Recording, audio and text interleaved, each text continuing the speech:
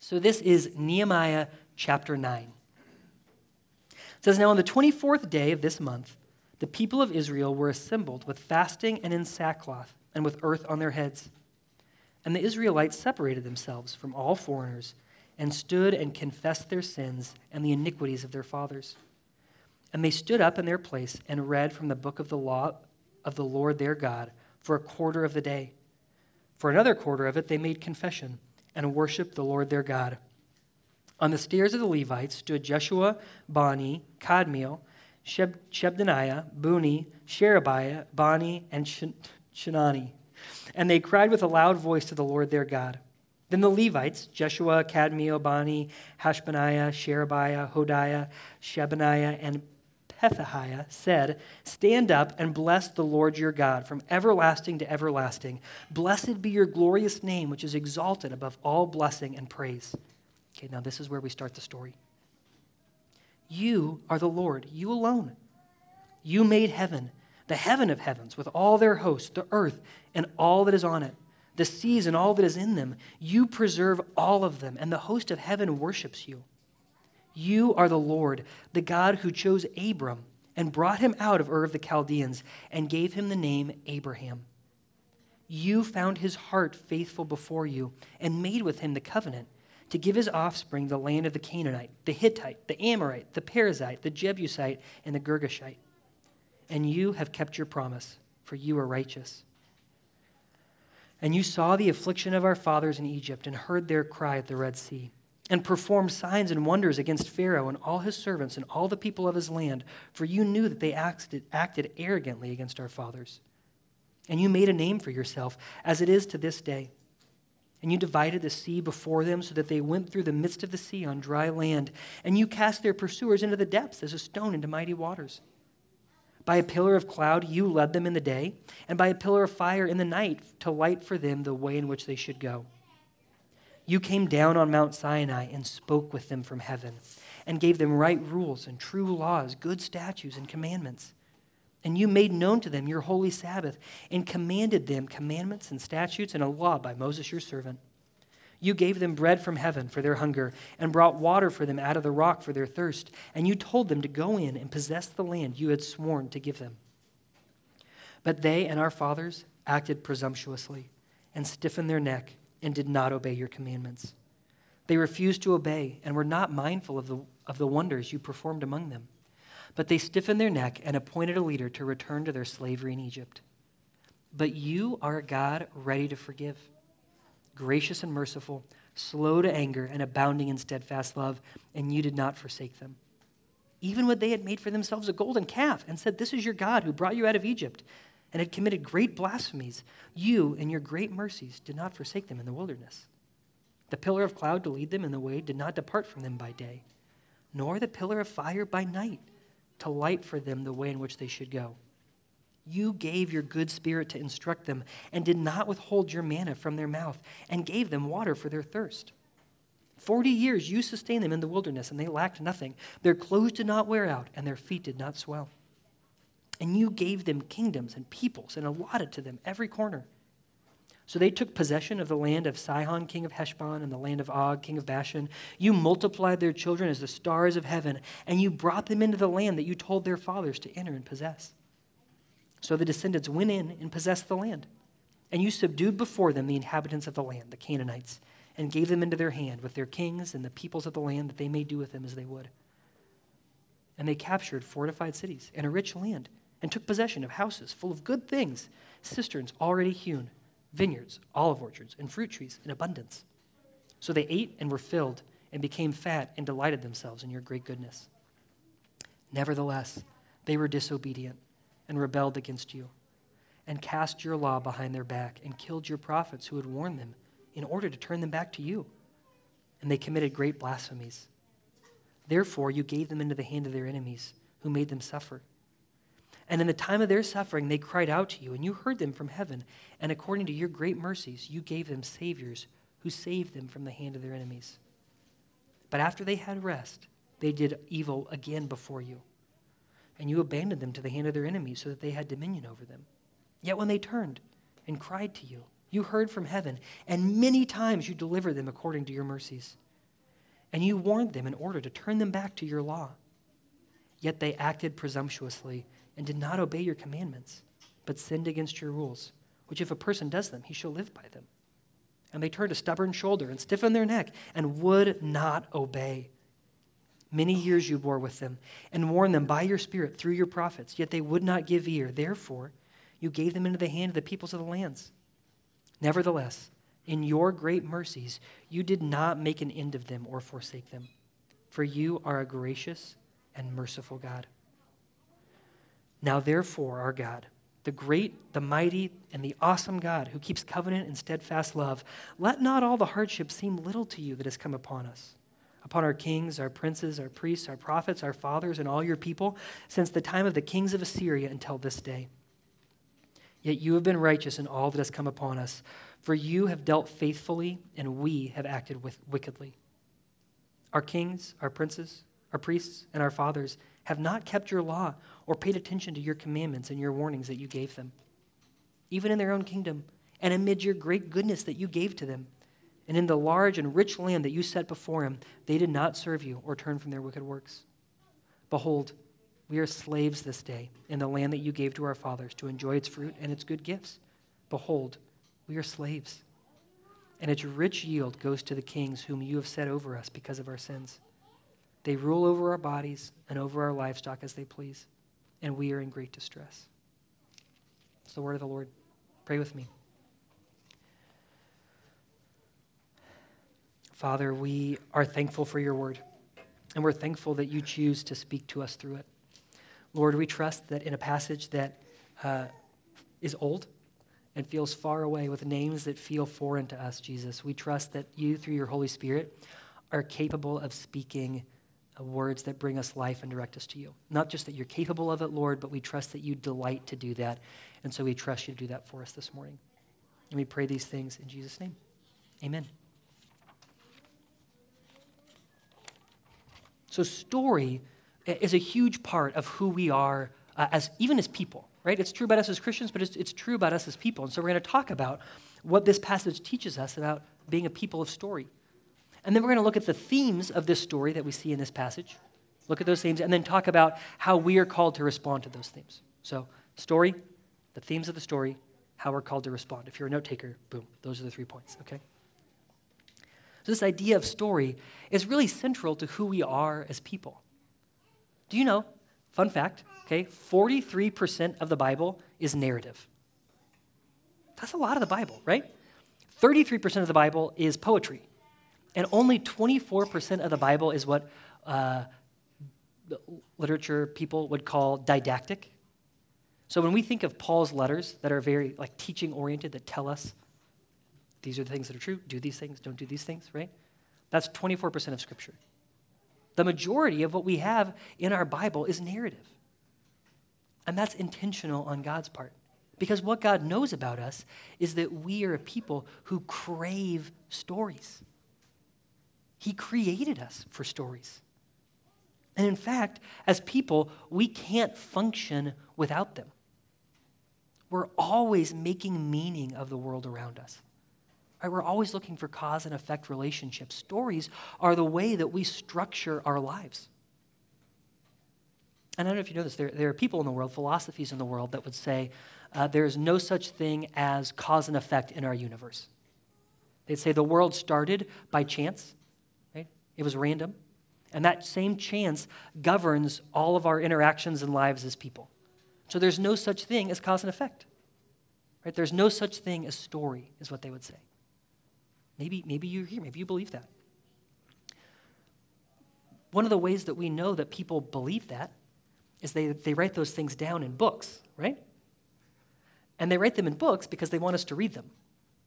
And they want us to read them because they want us to convince us of something. What they're betraying by their very action of putting those thoughts to paper and selling them to us is that they believe in cause and effect. They believe in story. There is no way for us as people to make sense of our world without story. And God knows that about us, and so he chooses to teach us through story. Right? There are stories that we tell about ourselves. One of the things I love about Dave is what a great storyteller he is. And I can tell you some of his stories because I've heard them, and they stick in my mind, and they help me know who Dave is, right? Like the pig farm, of course. We all know that one. It's great. Right? The stories that we tell about ourselves matter. The stories that we tell about our past and where we come from, they matter. The stories that we tell over and over again, those stories shape our identity. Those stories are our identity. And what God is doing for his people in this passage is he's reminding them of their identity by telling them the story of their people. God is reminding them who they are as his people by telling them the story of who they are as his people.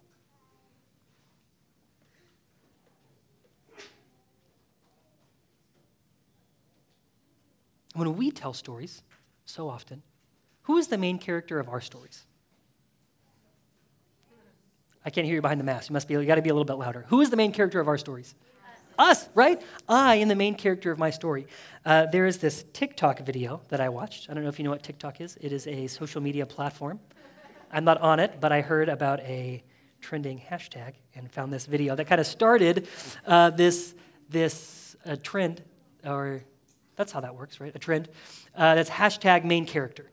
Okay? And this was the kind of video that started this hashtag, main character hashtag. There's this woman laying on a towel on a beach, and there's a drone flying over, zooming in on her, and there's like music playing behind and like little sparkles that show up on the screen, and these are the words that the narrator is saying.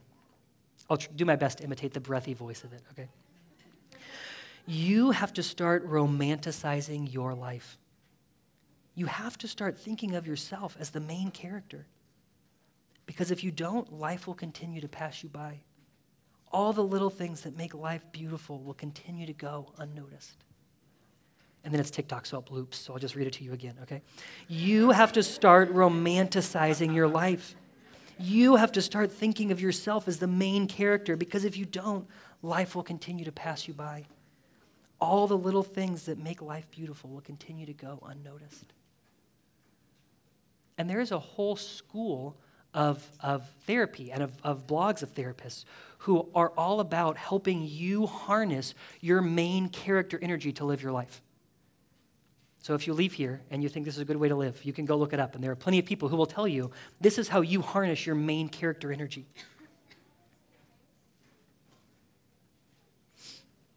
And as much as we laugh at that, right? That's true about the way that we think about ourselves. That not only that we're the main character, but that we're the author of our stories. That we're the cast and the crew and the producer and the writer and the main character. What the world that we have been raised in has always told us, hey, you are the main character, and so what you need to do is reach deep inside yourself and figure out who you are. That the best thing you can do to find fulfillment is to come in contact with your authentic self, to take your destiny kind of by the horns and steer it where you will, right? That you have the power to become you. But does anybody else ever feel like that's a prison?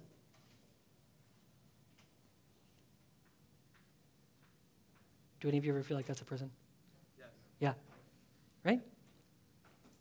That what is so often true is that when I look inside myself, what I find is that it's really hard to know who I am.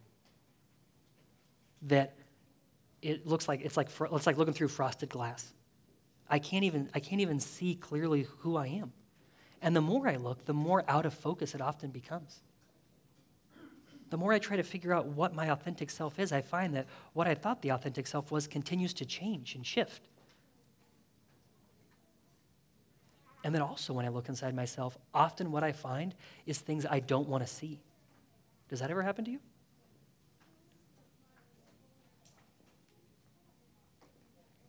And maybe the way that you live as a main character isn't to kind of take life by its horns. Maybe the way you live as a main character is that you're always the victim of life.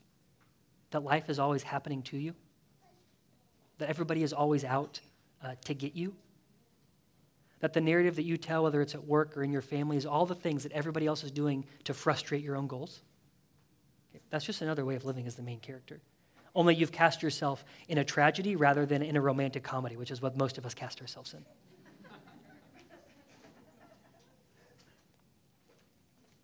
And both of those stories are hopelessly self-focused.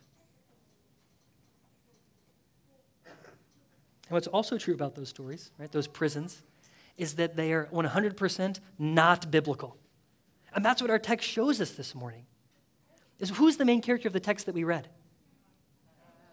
Oh, guys, we can do better than that. Who's the main character of the text that we just read? God, very obviously, right? How many times do you think this text says the word you in reference to God? A lot of times. Any guesses on how many times? 25. 30. 50. Okay, actually, I have no idea how many times. I'll just tell you, it's a lot of times, right? The whole story is about God. And what a gift that is, because it pulls us out of our own prisons, right? This being stuck in our own narratives, and it invites us into something that is so much bigger than ourselves. And what we find as we step into this story that's bigger than ourselves is that it doesn't obliterate us as individuals, but it frees us from our autonomy. And it allows us to become who God created us to be, which are people in His story. Okay, so that's the importance of story that we see God using here, that He's using the story to shape His people, to remind them, this is who you are. You're a part of my story. We see it in verse 32. Now therefore, our God, the great, the mighty, the awesome God who keeps covenant and steadfast love, let not all the hardships seem little to you that has come upon us, our kings, our princes, our priests, our prophets, our fathers, and all your people. What the people are doing here, they're identifying themselves as part of this larger story of God. We've got to ask ourselves, what are the themes then of this story?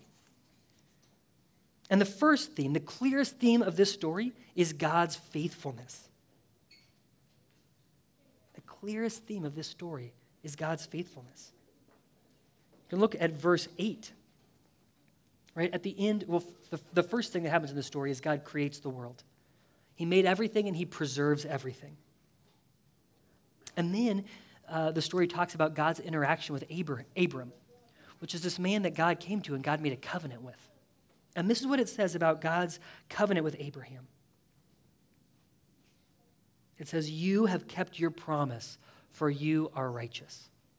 That right there, right, in one of the beginning, the foundational acts of God's interaction with man, God proves Himself righteous, that He keeps His promise. He's faithful.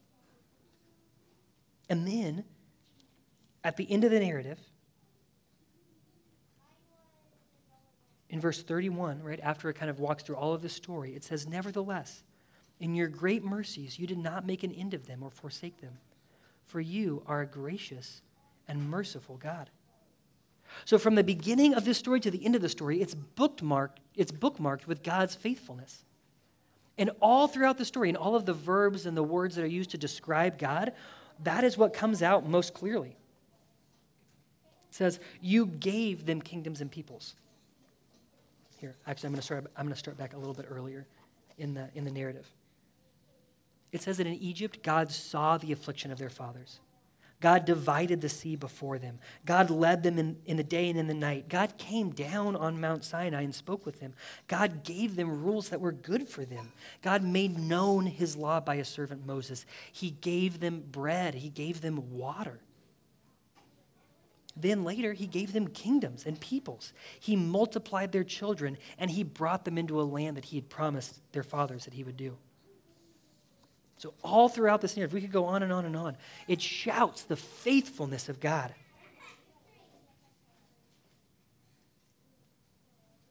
These people, these exiles, right? They're people who have been uprooted from their land, taken far away, scattered across the ancient Near East, and God has brought them back. And what God wants them to hear most clearly is, I am faithful. Even when you were being scattered, I was faithful. Even when your parents were in exile, I was faithful. And even now, as I'm bringing you back in the land, I'm faithful. Do you know that if you were in Christ, that is the main theme of your story, whether or not you acknowledge it? That God's faithfulness is the main theme of your story, because this story is your story. This God is your God. We've been adopted into the family of Abraham. This story is our story, and your God is faithful to you. And one of the gifts of knowing that we're a part of a story that's larger than ourselves is it allows us to trust that God is faithful even when it's hard to see in our own lives. Because often what you and I are doing is we're looking right at the circumstances in front of us. And we're saying, if God were faithful to me, he would do X, right? That we chart out for God what we believe his faithful action toward us would be. And sometimes we know, and sometimes we don't. Sometimes we think we know, and then we find out years later that we didn't know. And so what's so important about being part of a story that's larger than us is it allows us to root our confidence in God's faithfulness, not in our ability to see everything clearly and know all of the minute ways that he's working, but it allows us to trust his faithful action over the course of time and to know that he's faithful to us. He's faithful to you no matter what you are experiencing right now, even in what you are experiencing right now. Do you know, even in your own life, the places that God has been faithful in the past? If you're in Christ, it's true, he has been. When you think about your story, when someone asks you, what is your story? Do you share with them the faithfulness of God to you? Are you aware of those stories? One of the things I loved about my grandma is how often she talked about God's faithfulness in her own life to me. And she told me the same stories over and over again. I would think, Grandma, I've heard this before. And then as I got older and as she got older, I thought, you know what, Lord, maybe this is a good thing because when she's gone, I will know how you were faithful to her. And that'll help me trust that you're being faithful to me. And that's been true. One of the greatest gifts we can give to each other, to the people around us, is to know God's faithfulness in our own stories and to share those stories with each other. Because what's true about this story is that while the major theme is God's faithfulness, one of the sub-themes of this story, right, or the counter melody, if you're a music person, there's the melody and the counter melody. The counter melody in this passage is the unfaithfulness of Israel, the unfaithfulness of God's people. We see that in verses 16 and 17 in this passage. That after God had delivered his people from Egypt, it says, but they and our fathers acted presumptuously and stiffened their neck and did not obey your commandments.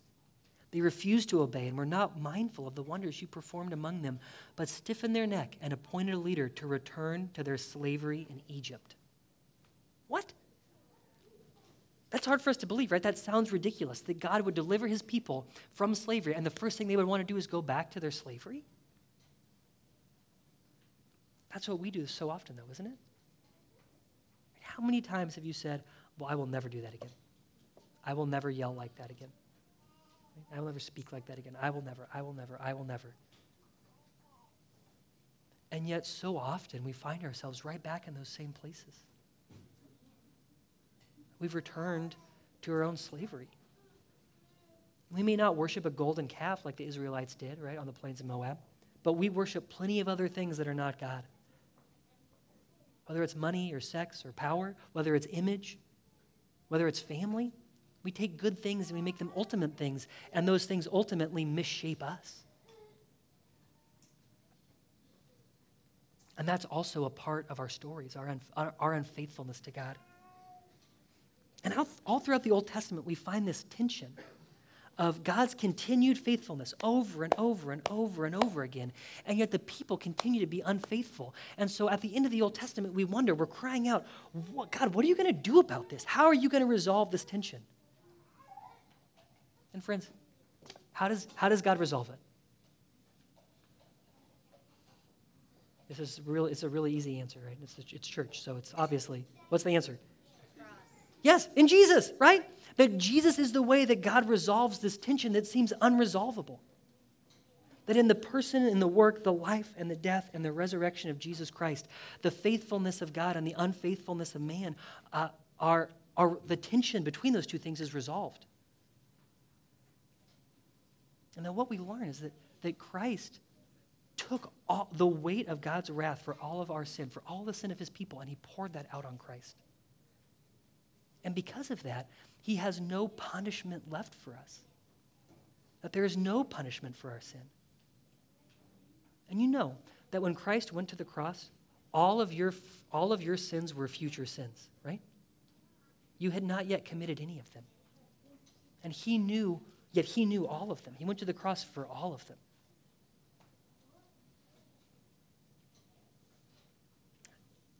And that explains why God is able to deal so generously with his people, even in the Old Testament. Because for his people, God had passed over their sins for the sake of what he knew Christ was going to do. That in Jesus Christ, this counter melody of our sin, our unfaithfulness to God's faithfulness, is actually now woven into the melody of God. And it does what counter melody does in all music, is that it amplifies, it makes more beautiful the main melody. In any novel, any good sub-theme makes the theme of the novel more obvious. And that's true about what Christ has done for us. And this is so key then in understanding what it means for us to live as part of the Christian story. For the Christian story to now be our story, for Christ's story to be our story. Because the way that we so often conceptualize the Christian life, right, is as kind of like a chart of holiness over time. I guess it would be like this from where you're sitting, okay? That over time our goal is, well, I just want the trend line of that graph to be positive. And so we tell ourselves these stories, like maybe if you grew up in the church, it's like, well, I became a Christian and things were going well, and then I started listening to that secular music, and it's not so good, right? And then I went to camp, and then I came home and I threw away all of my bad CDs, and I got even holier, but then and it's this like up and down and up and down and up. Did anybody else ever do that? I certainly did. Okay. And so our goal of the Christian life is as long as I can just make that trend line positive, I'll be doing what God wants me to do. Friends, that is not the Christian life. That kind of Christian living has no room for the realities of this passage, because that story is all about our own effort and our own righteousness. But what we find here is that we are unfaithful. Where's that in the story? And if all we're bent on seeing in our Christian lives is our increasing holiness, we're going to become insufferable to the people around us. It's just another way of being the main character. But there's a different way to step into the story of the gospel. Can I get this chart behind me? Yes, okay, great. Have you guys seen this before? Yes. I'm glad. If you haven't seen it, this chart changed my life because it helped me understand the gospel in a different way. And if you have seen it, you need to be reminded of it. And what it tells us is that right there at conversion, that repentance is the doorway into the Christian life. That turning to Christ means saying, Lord, there is sin in me that I cannot undo myself, that I'm unfaithful, but you are faithful, and so I'm trusting what you have provided for me. That's the doorway into the Christian life. But we don't leave repentance there. That we actually grow in repentance over the course of our Christian life, because what happens the longer you walk with Jesus is that you recognize that you are more sinful than you ever knew. Has anybody else ever had that experience? That doesn't mean something is wrong. That means that the Holy Spirit is working in you. That he's showing you that there are parts of your life that Jesus wants to deal with. And then what we find as we have those parts of our hearts exposed is that we grow in the knowledge of God's holiness. And that's not just the righteousness of God, although it includes that. The holiness of God also includes his love and his mercy and his grace for you, even as someone who is unfaithful. So as we grow in a knowledge of our own sinfulness, what we see is that Christ meets us there, and the cross is what becomes bigger and bigger in our lives. So repentance isn't the doorway just the doorway into the Christian life. It's also the way we continue in the Christian life. And that when we repent, when I talk about repentance, what I'm talking about is that we would name our sin before God. That we would say, God, these are the sins that I see in my life right now. That when we do that, when we confess our sins, like this text says the people of Israel were doing, we don't get fresh forgiveness, but we get woken up to the reality of all that our God has already done for us. That it allows us to step into this story that is so much bigger than us, where God is the main character.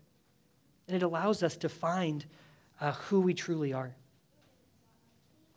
And to close, I just want to read this quote for us about the freedom that we find as we submit our stories to a story that's bigger than ourselves. This is by a guy, James K.A. Smith. And he's talking about Augustine, but really he's talking about us. And he says, the very notion will scandalize us. We've been encouraged to live our truth, to come up with our own story. for whom authenticity is the burden of writing our own de novo script. The notion of a governing narrative that is not your own feels like signing over the rights to your life, which it is. But being enfolded in God's story is not an imposition, but a liberation. When you've realized that you don't even know yourself, that you're an enigma to yourself, and when you keep looking inward only to find an unplumbable depth of mystery and secrets and parts of yourself that are loathsome, then Scripture isn't received as a list of commands. Instead, it breaks into your life as a light from the outside and shows you the infinite God who loves you at the bottom of the abyss. Scripture erupts into our life as revelation, the story about God told by another, and as illumination, shining a light that helps us finally understand our hungers and faults and hopes. Let me pray for us. Father, we are thankful that you are a God who has created us for story. And Lord, we're thankful that in the story that you have written, Lord, that our unfaithfulness only serves to highlight even more your faithfulness to us.